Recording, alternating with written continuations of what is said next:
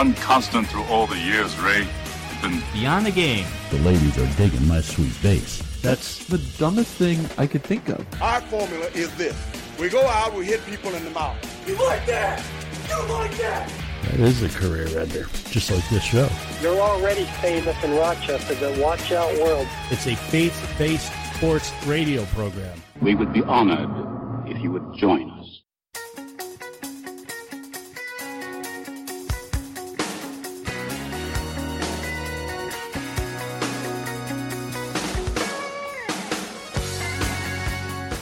Hello, everybody, and welcome to the Beyond the Game program. I am Zach Barletta, the producer of this fine show.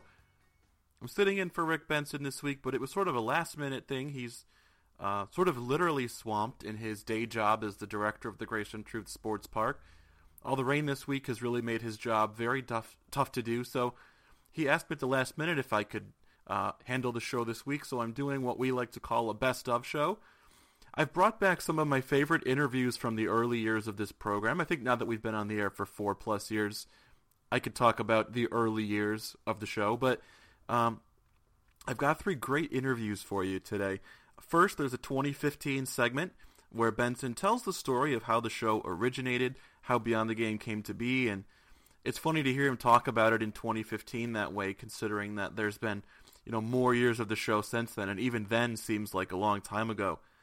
Then after the first break, there's a 2016 interview with former world champion MMA fighter Chad Robichaux, now with the Mighty Oaks Warrior Foundation, who's helping soldiers who come home with PTSD. He's doing great things for them, and it's a really great interview. He's a really cool dude, and I think you'll enjoy it. Then last but not least, there's a 2015 interview with former New York Yankees addiction intervention director Ron Dock. Ron has worked with such athletes as Darryl Strawberry, and in fact works for the Darryl Strawberry Recovery Center. It was a fascinating interview about a side of the game that you don't hear a lot about anymore, so I think you'll enjoy that in all of these interviews. So with that said, you can get a hold of us on Facebook at Beyond the Game Program. You can reach us on Twitter at BTG Program. We're on Instagram as well at BTG Program, and of course, btgprogram.com. Without further ado, here's the first interview from 2015 where Benson tells how BTG came to be. The Beyond the Game program is brought to you by Town & Country Pest Solutions, townandcountrysolutions.com, fearing nothing but God.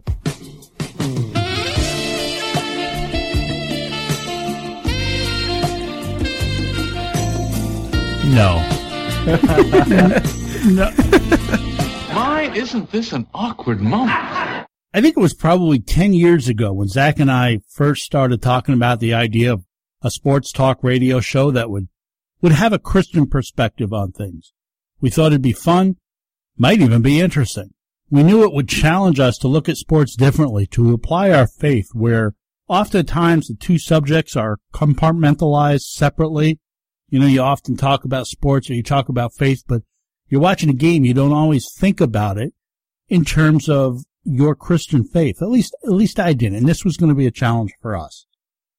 We revisit the idea from time to time until about 2 years ago.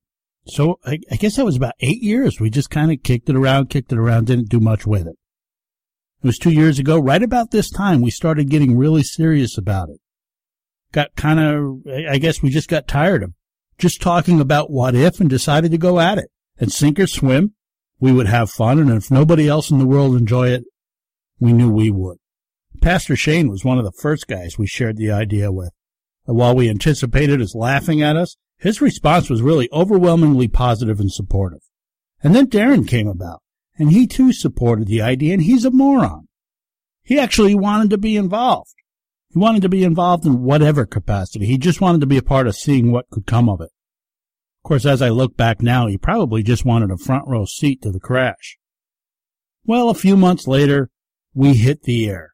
It's about a year and a half ago, a little bit more. We wanted to strike a balance so that the program was not so heavily tilted to spiritual content that it came across as a preaching program.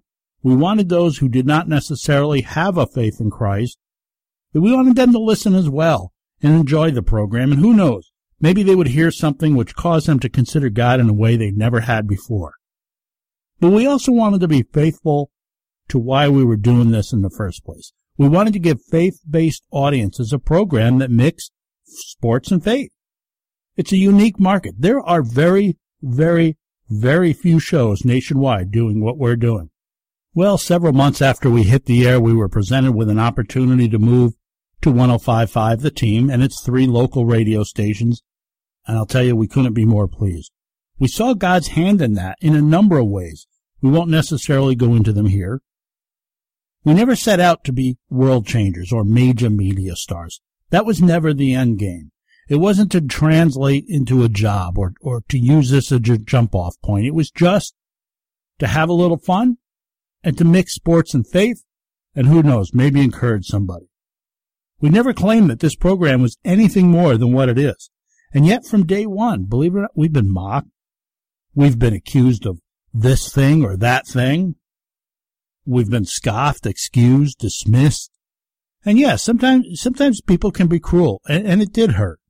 I mean, don't get me wrong, I didn't lose any sleep over it. I didn't dwell on it, but it did hurt some. But that's not my point. That's not where I'm going with all this.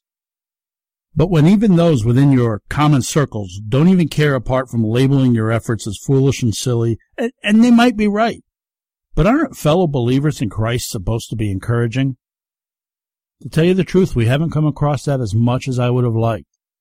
Well, all that said, we persisted, because at the end of the day, there were only 2 that we wanted to please, God and ourselves. But then, of course, we knew that we could all count on our moms to love the show. They're always the biggest fans. And to tell you the truth, we have had fun, and we've been pleased. There have been a number of faithful fans who enjoy the program and have offered a great amount of encouragement. There's been a sponsor. We have a terrific title sponsor. They've made the whole thing possible and have supported us each and every step of the way. There's been those who, right here at the team, who have been so wonderful to work with and have also been a surprising source of encouragement to all of you. We can't express enough how thankful we are. But we believe God has been pleased because He has chosen to bless this labor. Our goal with each program is to have Him guide our words, our discussions, and to be glorified by what He enables us to do. For we do it for no other reason but to honor our Lord and Savior. We've been up against it financially a few times, and yet always God provides for our needs. We believe it's because He's been pleased. And we know that when the Word of God and its principles are shared, it's never in vain. God promises in Isaiah 55:11, "So shall my word be that goes out from my mouth, and it shall not return to me empty, but it shall accomplish that which I purpose, and shall succeed in the thing for which I sent it." So when we're asked how's it going, we may never really know until we're in heaven with Him. Occasionally, we do hear from a listener. Some is negative, but honestly, most of it's been positive. And most people, when they comment, they're going to give you the negative. If they're going to comment on an online article or on a radio program, they're going to throw the garbage at you. They're not going to necessarily give you all the positive. We appreciate those who've let us know that a segment's spoken to them, encouraged them, or challenged them. So where am I going with all this? No, for you haters out there, we're not hanging it up. In fact, quite the contrary. We've been presented with opportunities to air this program on additional stations in new markets. What that means to me is that more people will hear when we talk about Jesus. And that's what matters most. As we consider these possibilities, we ran some numbers for our podcasts. I want to share them with you. Keep in mind, though, that I'm not telling you this for our glory, but we tell you this for God's glory. We want to take a moment and praise Him for all that He has seen fit to do with guys like us.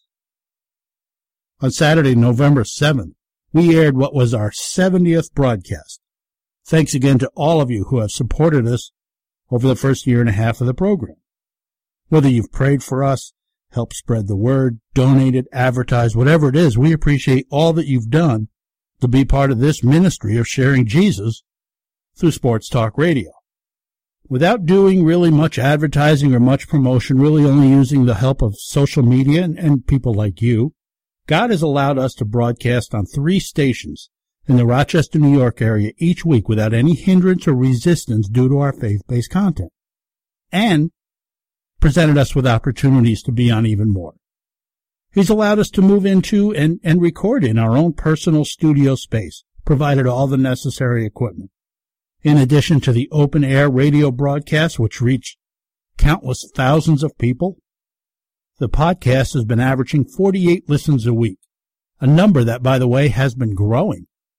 Now, that number may not seem to be much to you, but consider that, as I said, that's without advertising, that's without much promotion. It means that nearly 50 people each week are either having the program sent directly to one of their devices or they're going to the internet to hear it. They are investing an effort to hear the program. And what I think is the most remarkable thing, the program has now been played in 27 different countries, including a number where much of what we talk about is prohibited. So we'd like to invite you to join with us as we throw it in the face of all those who scoffed and dismissed us. I'm kidding, of course. But I do want to invite you to join with us as we praise and give thanks to God for His blessing. This program is not possible based on the available talent in this studio. It is truly a work of God. But I also want to ask you to pray with us as we look to the new markets, as the calendars change to 2016. Specifically, we're asking that you would pray for God's direction. Perhaps you could even spare a moment right now. Lift us up in prayer. We covet your prayers. We also want to mention these other prayer requests. Please pray that God's blessing on the content of each of these programs. As with most any radio program, the hearers are mainly anonymous and faceless, but God knows who they are, and He is able to use the show for His purpose and ultimately for His glory. Secondly, we're going to need additional sponsors and advertisers in these new markets as well as in the Rochester area. Please pray that they would be led to us or God would lead us to them. And finally, please pray that God would send us 30 new monthly supporters at $30 a month for 1 year. Oh yeah, here they go. They're going to talk about money. We rarely do this. But we are calling this our 30 at 30 campaign. We won't do it for very long. While we do have advertisers on our program, this show is mostly listener supported. We're asking God to provide 30 supporters at $30 a month for just 1 year. You can go to our website, btgprogram.com. You can make a pledge there, or perhaps just give a one-time gift. And while you're lifting us up in prayer, perhaps ask God if He would have you be one of those 30 supporters for 1 year. Thanks to all of you for your support. It's been a fun ride. We're very, very much looking forward to what God will do down the road. We really just wanted to take this moment to say we could use your support. We thank you for the support you've given, and bless God. Thank you, Lord, for all that you've been able to do. And thanks to our title sponsor, Town & Country Pest Solutions, townandcountrysolutions.com, fearing nothing but God.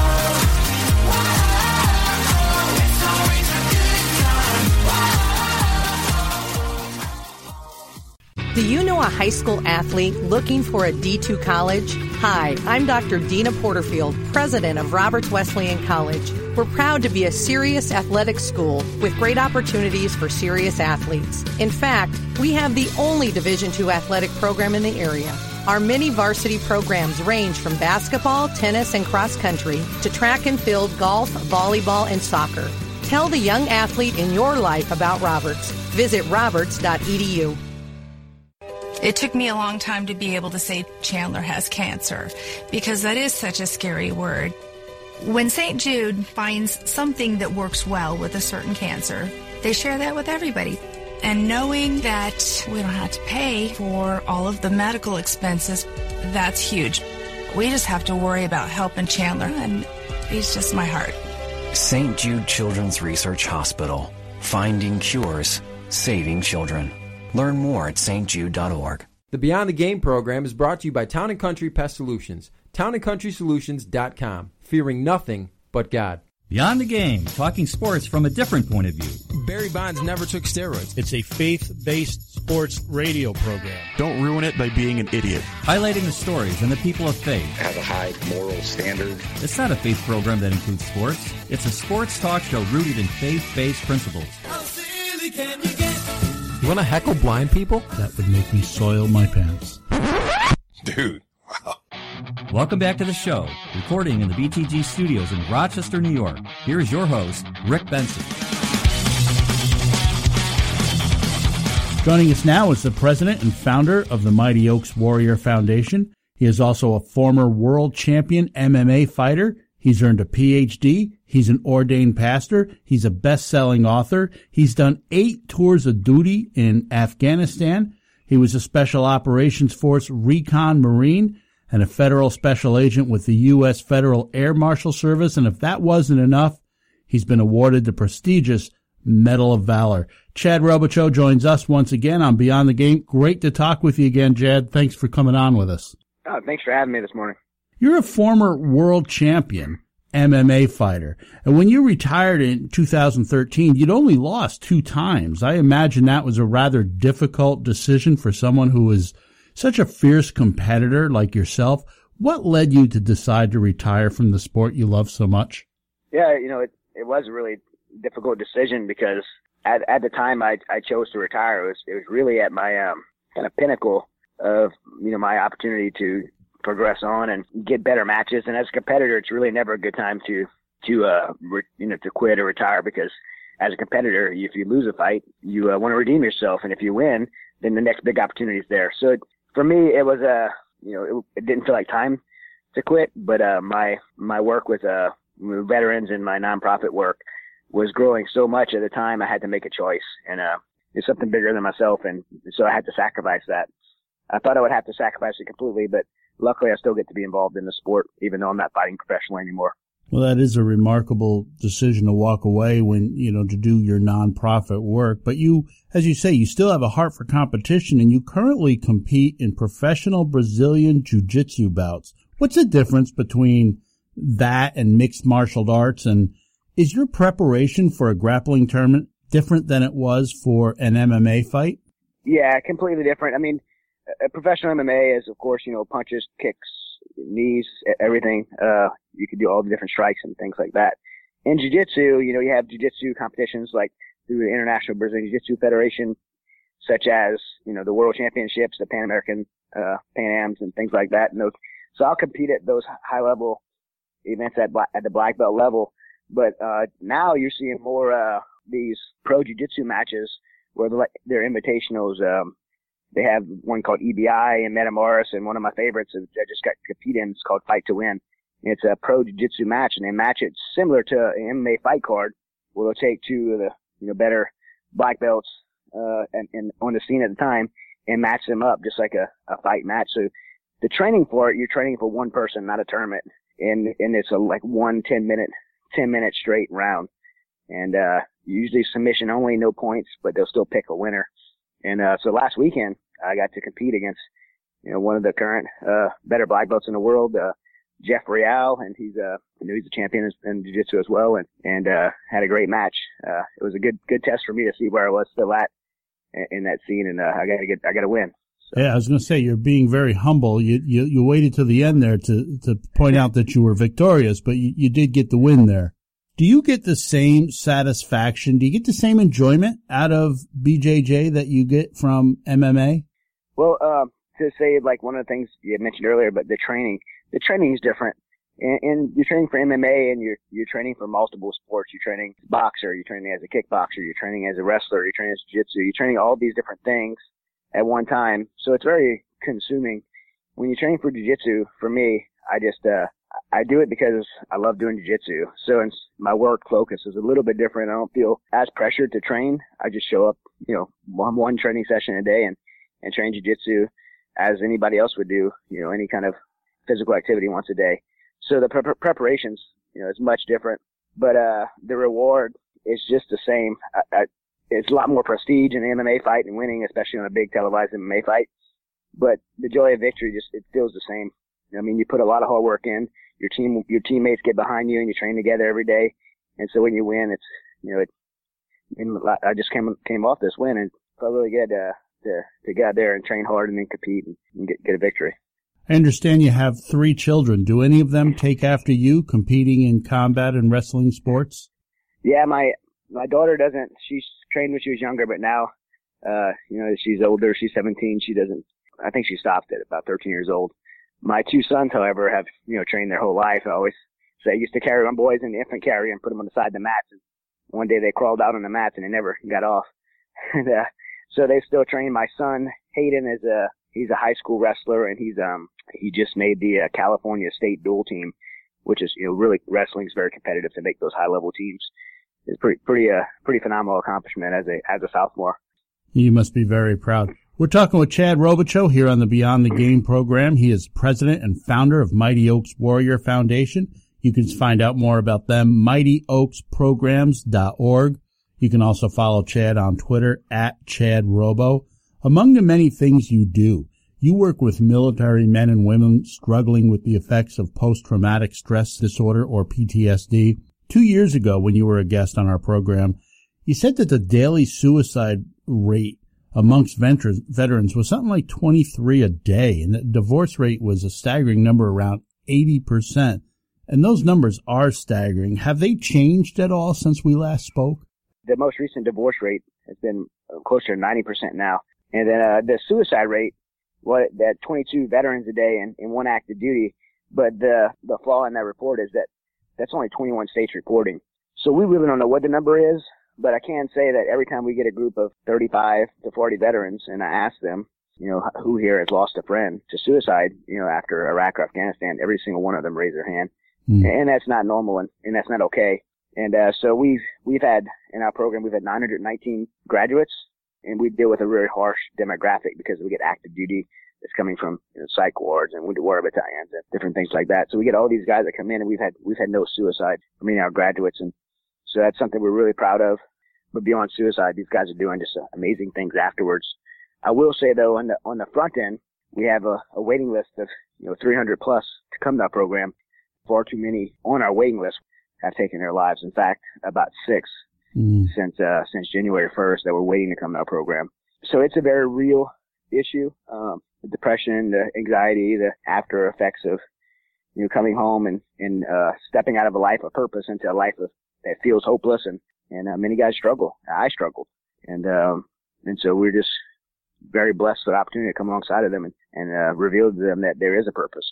There is something to live for, and there is important things still in this world for them to do. Chad, how hard is it on you personally to know that somebody waiting to get into your program takes their own life? How difficult is that to deal with? It's the probably most difficult thing I've ever done in my life.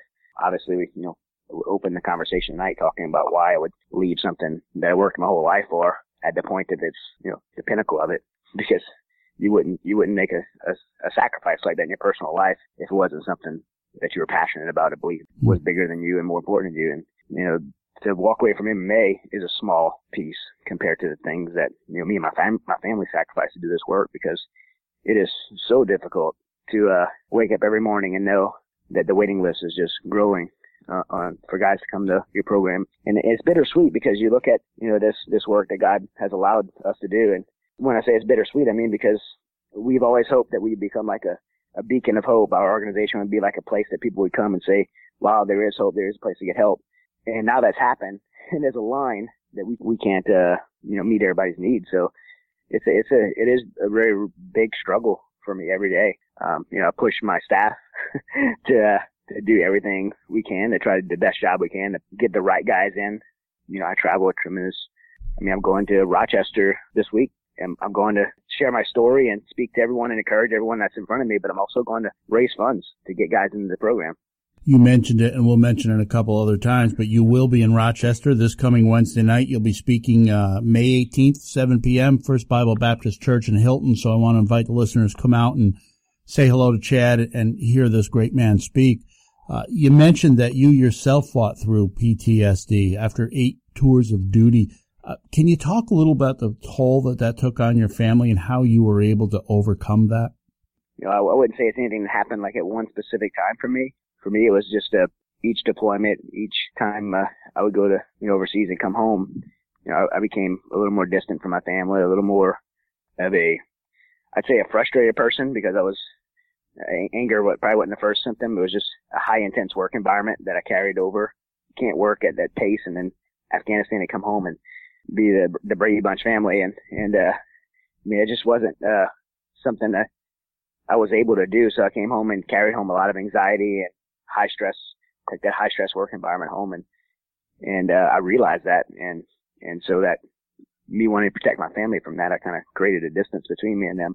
And that anger and frustration over time, over a 4-year period, just turned into anxiety and a overwhelming sense of physiological symptoms that started to manifest, which was, my arms started going numb, my face started going numb, I feel like my throat was swelling shut, and I didn't know what it was at the time. It was the onset of panic attacks, and I didn't say anything about it because in fear of, it was in the special operations unit, and fear of being viewed as weak or incapable, and so I just kind of tried to keep it to myself, and eventually had a complete breakdown, and had this major panic attack. And at this point in my time overseas, I didn't even remember about 2 weeks of my deployment, and I came home and was diagnosed with PTSD. And for me and my wife, we had no idea anything about it. And now there's a lot of information out, but this was in April of 2007. Being in a special operations community, I never knew what PTSD was, or knew what this post-traumatic stress disorder, and I hate that word disorder because it's completely inappropriate term for what actually happens to your body.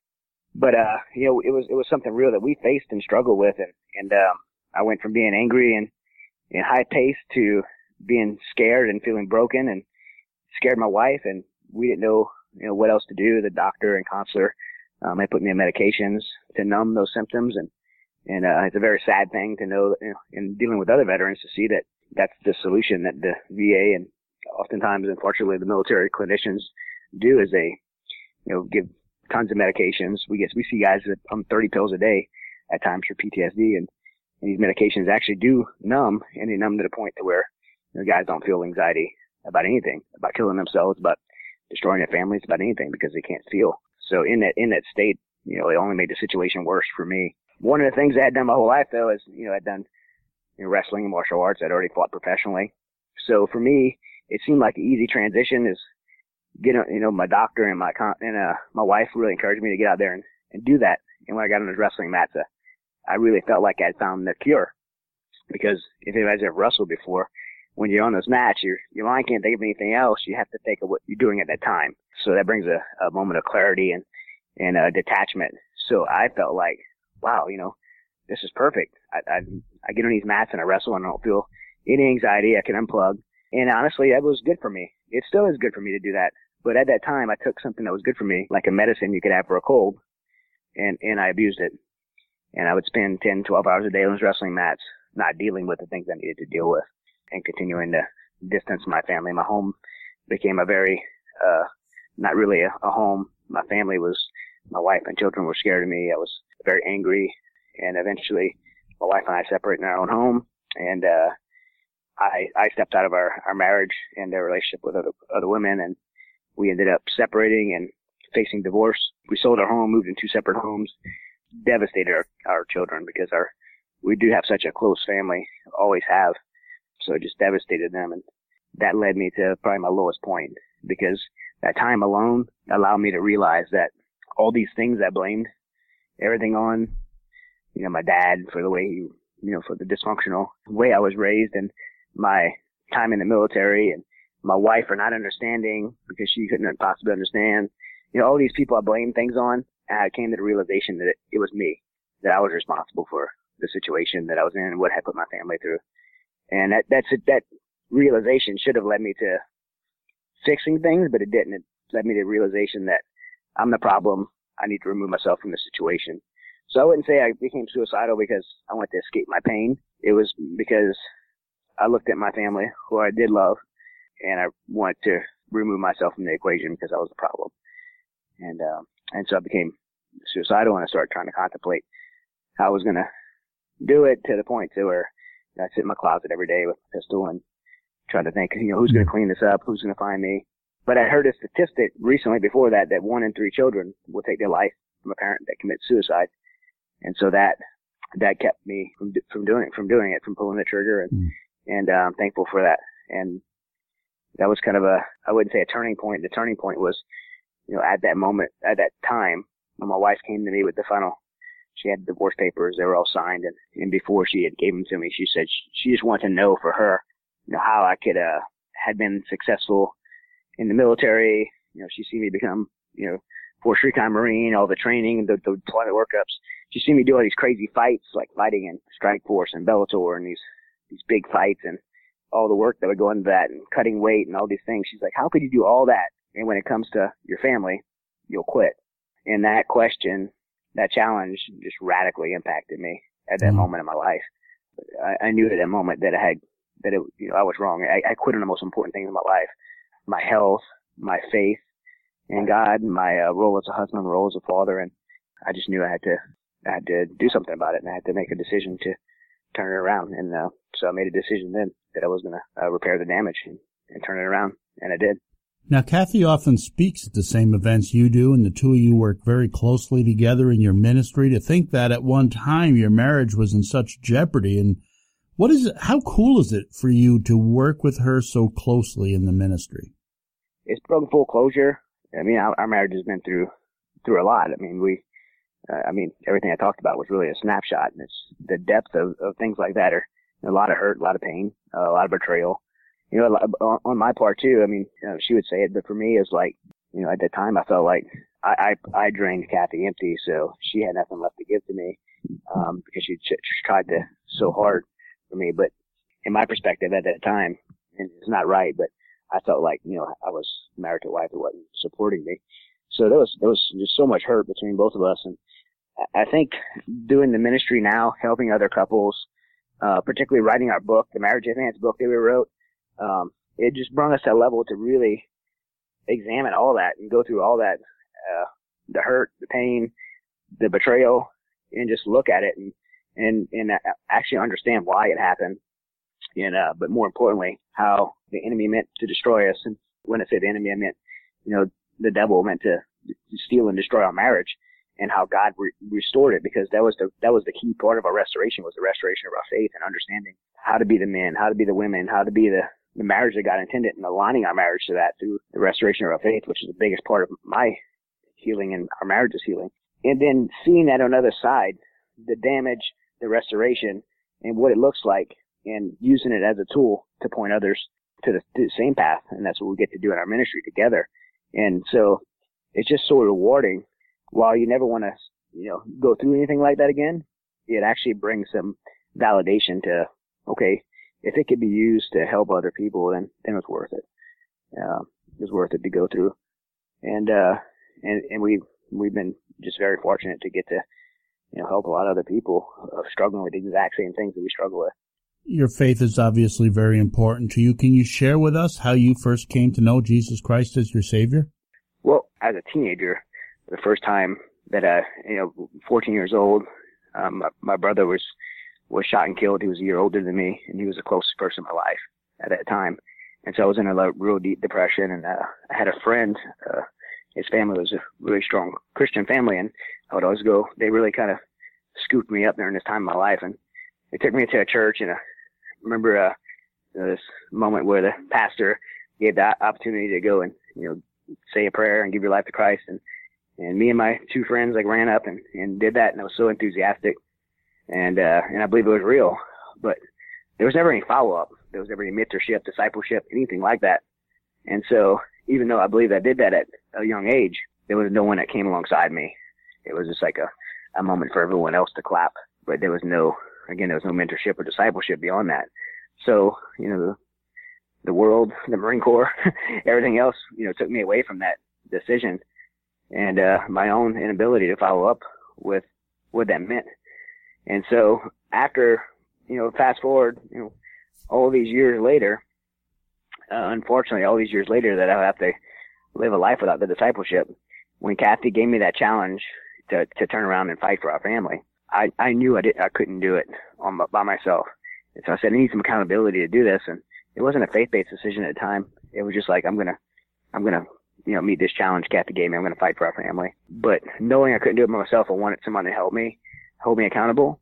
And I looked at my circle of influence, and I had like 1,000 students, and I was fighting, and everyone was kind of lifting me up and telling me what I wanted to hear.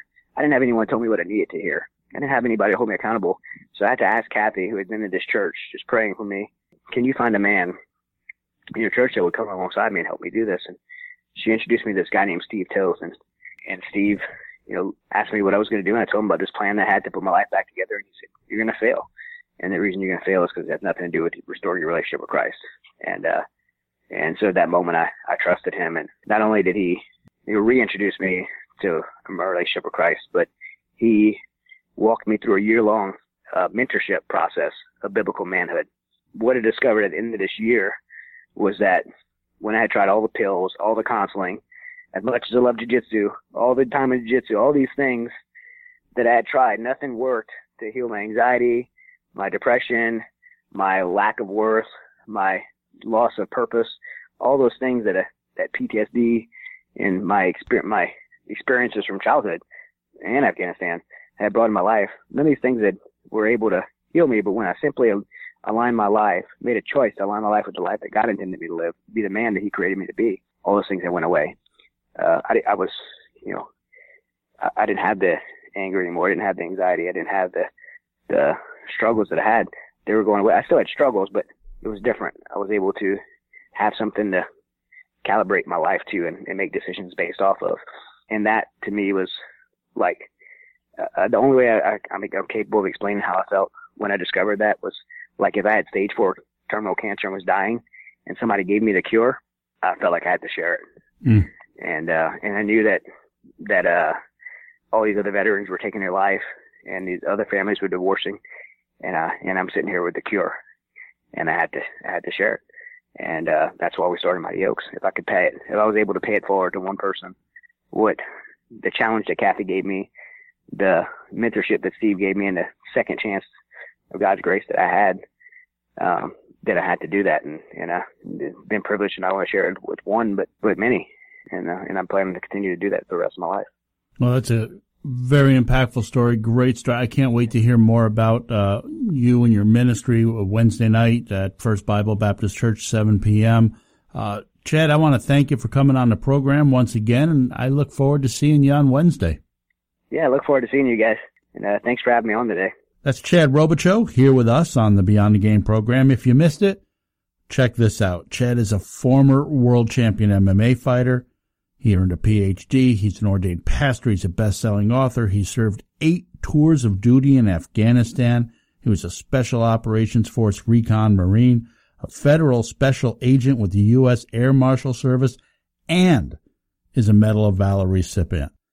I know it was a long interview, and you, as the producer, you're probably hating me for it, but no, he's such an interesting guy. He's done so many impressive things, and you just want to talk to him a little bit about all of it because he's really an impressive individual. And thanks for joining us.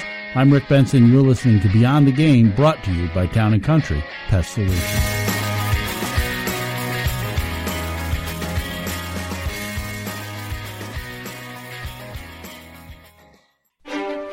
Hey, it's Zach. If you're a fan of unsolved mysteries, mythical monsters, murder whodunits, or just podcasts in general, check out my other show, the Myths and Mysteries Podcast. Every 2 weeks, my brother Spencer and I tell fascinating stories about topics like the Bermuda Triangle, JFK's assassination, chupacabras, serial killers, and more. You can find us by searching for Myths and Mysteries on iTunes or Google Play, or on our website, mythsandmysteriespod.com. Don't forget to click subscribe and leave us a review to let us know what you think. We're also on Facebook, Twitter, and Instagram at Myths Podcast. So go check out the Myths and Mysteries Podcast, and we'll see you next time. The Beyond the Game program is brought to you by Town & Country Pest Solutions, townandcountrysolutions.com, fearing nothing but God. Welcome back to Beyond the Game. Ron Dock has been the intervention coordinator for the New York Yankees for the past 17 years before recently stepping down. He also works for the Darryl Strawberry Recovery Center. In fact, is a co-founder of the Darryl Strawberry Recovery Center. Ron himself is celebrating 23 years in recovery and has dedicated his life to helping others struggling with drug and alcohol addiction. Welcome to the program, Ron. It is truly a great honor to speak with you, sir. Thank you very much. Thank you for having me. After working with such stars as Darryl Strawberry, Dwight Gooden, and others, why now? Why is this the right time for you to step down from the Yankees? Good question. I gave them 17 great years. I had a blast with the Yankee organization. And it was just, I just felt spiritually it was a time to go. There's nothing else I can do here. I wanted to do some different things, such as working with the Dallas Strawberry Recovery Center here in St. Cloud, Florida. It was one of the greatest experiences of my life to work with one of the greatest teams on the planet, the New York Yankees. Thanks to the vision of George Steinbrenner and Mark Newman, who was vice president of player development at the time, who had this vision to help players get back into their workforce instead of, sitting them down or, ostracizing them, but to get them the treatment they needed and to get them back on the field. Not just the players, the staff too. Was there for the whole organization. I understand that your own addiction led you to being homeless for a number of years. What is it that made you decide at that time to get your life back on track? Very good question. I was 17. I went into the Marine Corps, and the day I turned 18, I went into Vietnam, and over there I was traumatized. And I was introduced into opiates and alcohol, and I brought that addiction on with me. And I ran with that addiction for the next quite a few years, as a matter of fact, until October 5th, 1992. What had happened, I became homeless. I worked for New York City Sanitation Department. I couldn't keep a job because I'd rather get high.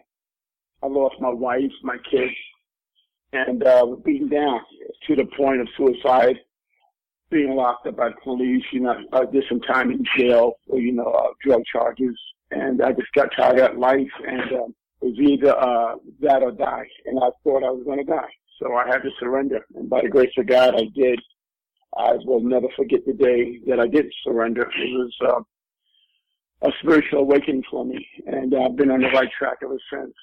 And one of the greatest gifts I have, because I asked God, why did he pick me? And that's to carry the message. That's all he wants me to do is to help the next person. 23 years later, you have a successful marriage. You're well respected in your field. And as a native of the Bronx, you've gotten to work with the New York Yankees. Now, I know it's not all been a fairy tale. I'm certain there has been plenty of struggles along the way. What has been your key to success in avoiding temptations that could potentially lead to a relapse? Good question. Number one, being very humble and never forgetting that last high, how I felt inside, that desperation, that despair, the humiliation I brought upon my family. I still go to 12-step meetings on a regular basis. I surround myself with people that are not using. I don't have drugs in my house. My wife, who's an angel, she's extremely supportive. My mother, by the grace of God, will be turning 95 in January. Oh, amen. And amen, yeah. And I honestly believe watching me recover and doing the thing I'm doing has really enriched her life, because I'm a triplet. Two of them OD'd. One at 19 years old in my mother's bathtub. My mother found him with a needle on his arm. Mm. The other one, I had a year and a half sober. He hung himself because he couldn't come to grips with his alcoholism. And my third brother, 3 years ago, died of kidney failure because he had a kidney for him, but he would not stop smoking marijuana and drinking. So they're not going to give a kidney to someone that's actively using. I do have a huge family history with substance abuse. But these situations are the reason why I stay clean. I stay very, very active in my recovery. I surround myself with the best people, and it's been working for 23 years. Moment at a time sometimes. Trust me, sometimes I feel like drinking or drugging because life is not going my way, which I think it should. And what I do is play that tape all the way back in my head. I see myself picking up that first drink, and the end result will be jails, institutions, or death. You've been quoted as saying that you're a man restored by God, and of course our show is a faith-based program. Can you elaborate a little what you mean by a man restored by God, and maybe share where you've experienced his hand in your life? Yes, I'm glad you mentioned answered that question. I am restored by God. I remember the day that I turned my life around and gave my life to God. I knew at that time I was going to be okay. I was going to be safe, and he had his arms around me. That day came, I had 3 days sober, and a gentleman came into the rehab I was in and read the poem of The Footprints. And all this time, that I thought I was alone, that I was being beaten down, that I was being left behind. That whole time, God was carrying me the whole way. And that spiritual awakening just, just turned my life around. And I've been in the middle of the boat ever since. And this is what I do now. I just give back. I have my own way of ministry. I'm not a minister, don't get me wrong, but everybody has their calling, and my calling is to service addicts and alcoholics who are suffering, and that's my anointing, and that's what I'm good at. I'm restored by grace. I'm here by grace. I tell everybody sometimes I'm in the bonus rounds, but and God is not done with me. That's why I'm still here. So I'm just doing His will on a daily basis. We're talking with Ron Dock here on the Beyond the Game program. Ron is an interventionist with the Darryl Strawberry Recovering Center. He spent 17 years as such with the New York Yankees, and you can learn more about Ron and all that he does at starsaresober.com. That's the letter R, starsaresober.com. Ron, when Dwight Gooden was making his comeback with the Yankees, there was a time that fatigue became a source of speculation after a relatively short outing. Yet as the account goes, you dismissed that rather humorously by saying, what are you doing being fatigued if you only pitch every 7 days? But you also said that he wasn't spiritually grounded anymore. His arm was dead because he was spiritually dead. How big a role does, or perhaps can, faith play in recovering from an addiction? Recovery is spiritually based all the way. If you don't get your spirituality back, you're doomed to fail. And that was one of the last things that came back to me, because like I said, I was angry. Why'd you take me to Vietnam? Why my father left? But until I got, really real with myself and let God in, that's when the dramatic change in my life started to occur. Dwight Gooden, that's a different situation, and I'm praying for him every day. He's doing good just for today. That's all we have is right now. And I really don't want to, discuss his walk with God, because I feel that's for him to discuss. Sure. And we all pray for him. Darryl and I, we pray on a daily basis for everybody. And Dwight is definitely in our prayers. Yankees outfielder Slade Heathcock credits you with having a role in his recovery, and specifically for connecting him with Sam Marcinek, another one-time Yankee who overcame addiction. Sam and I have been part of the same missions trips, and I know faith plays a big part in his life. Were you involved in helping Sam in his recovery? Yes, early on, and Sam used to scare me, so I'm glad you mentioned that. Sam used to be one rough gentleman, real hostile, real angry, and matter of fact, I really didn't think he stood a chance, because that's how out there he was, and he went down to Dominican Republic one day and with John Zeller, who's a pastor here in Tampa. That day he was saved and he became a new creature, man, and I love him to death. He's got a beautiful ministry going. He's giving back. But yes, and again, Slade Heathcock, that was another one I thought would probably lose his career, wind up in jail or dead. That's how wild he was. But I had an idea, and I called Sam. And without thinking, Sam came to my office and said, where is he? I put him with Slade Heathcock, and the rest is history. He found God, and he's ministering to kids. He has a great little ministry going himself, Slade. And I love him to death. I call him my stepson. When you see these success stories come out, many are called to recovery, but very, very few are chosen. And I honestly believe, and I told Slade, you've been anointed, you've been called to do a service, and it's not baseball. That's going to be your stepping stone. I used to tell that to Darryl. I told Darryl when he was in the grips of his addiction that he's going to do God's will alive or dead. But either way, you're going to be a minister, and he's one of the greatest ministers I know right now. He gives back unselfishly every day. One of the most humble human beings I've ever met was Darryl Strawberry. Oh, that's great to hear. Ron, as you said earlier, your work with the Yankees wasn't just with star ball players, nor is your work always with substance addiction issues. In fact, from what I understand, addiction is the smaller percentage of your workload. You've also assisted in family situations, legal issues, even depression.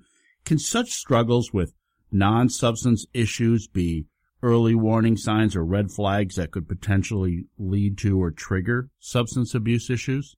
Absolutely. If you don't deal with what's going on at that time or dealing with what's going on with inside you, there is a potential masking that or medicating it or running away from it. And the first thing a person would do is pick up a drink, a drug, or something to change the way they feel. This was one of my cornerstones of helping the organization. That's what, to me, intervention meant. If a player or staff member come to me and, hey, listen, I feel like quitting because my girlfriend's home pregnant. That's enough to make someone they're not strong enough to drink or do something, that's going to be detrimental to their careers. Or grief. I've had coaches who lost their family members, their sons. One coach lost his son, and that was a potential for anything to happen. They didn't, get a handle on it.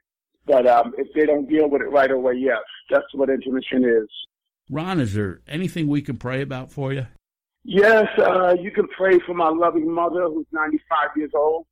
That she continues with health, good health, and for the next person that they find recovery. Of course, we're in a dark time right now. There's an epidemic of heroin, and the young people are really falling. But we're losing people every day to death, ODs, especially the heroin that's coming out here right now. All right, will do. I want to thank you, Bart, for coming by the program, spending time with us today. It's really been a real privilege to talk with you. Thank you very much for having me. That's Ron Dock of the Darryl Strawberry Recovery Center. He spent 17 years with the New York Yankees as an intervention coordinator. You can learn more about Ron, starsrsober.com. That's the letter R, starsrsober.com. We're going to take a quick break. You're listening to Beyond the Game, brought to you by Town & Country Pest Solutions.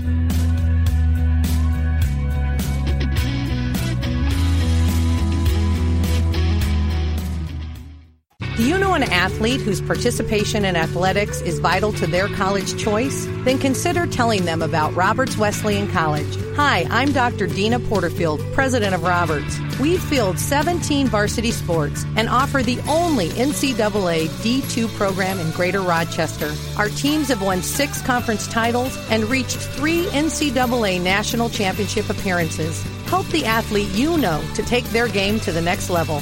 Visit roberts.edu. When I have a home remodeling project, whether interior or exterior, I call McAfee's Remodeling Company. Family owned for nearly 2 decades, McAfee's Remodeling Company is the name I trust. Mike McAfee put a new bathroom into my house 3 years ago, and I'm still getting compliments on it every time someone comes over to visit. Mike and his crew are experienced and professional, and you'll be thrilled with their work. So give McAfee's Remodeling Company a call today at 402-1070. That's 402-1070, or visit them online at McAfeeRemodeling.com. It's here. Ram Sports Network. Christian Sports Television. That's right. Christian Sports Television. Ram Sports Network is the first Christian sports TV channel with programming from Pee Wee to the pros. Games, events, sports talk, fitness and nutrition, sports missions, Western sports, and sports ministry. We're spreading the gospel through sports. Watch us now at RamSportsNetwork.com or find us on the Roku Channel Store. Ram Sports Network. More than a game.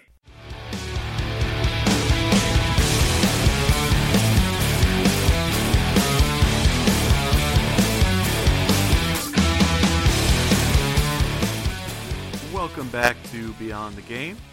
Zach Barletta here to wrap up the show, filling in for Rick Benson today on this best of edition of the Beyond the Game program.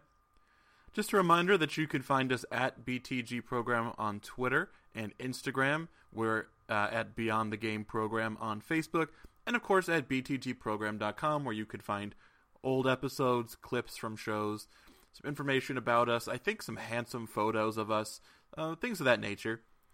Before I go, we'd like to do the one last segment that's a staple of this program called You Like That, where we sort of give a story from the last week in sports that we really liked that is that allows us to end the show on a positive note. The thing I liked this week was from Sunday, from Mother's Day, where Dodgers outfielder Yasiel Puig his mother had asked him to hit a home run for her on Mother's Day. He told her he would do it, and then he delivered. So Yasiel Puig hitting a home run for his mom on Mother's Day, as he had promised he would do. It's what I liked this week. Thanks again for joining us. Thanks for listening. Stay safe. Have a great weekend. Be great. We'll see you next time.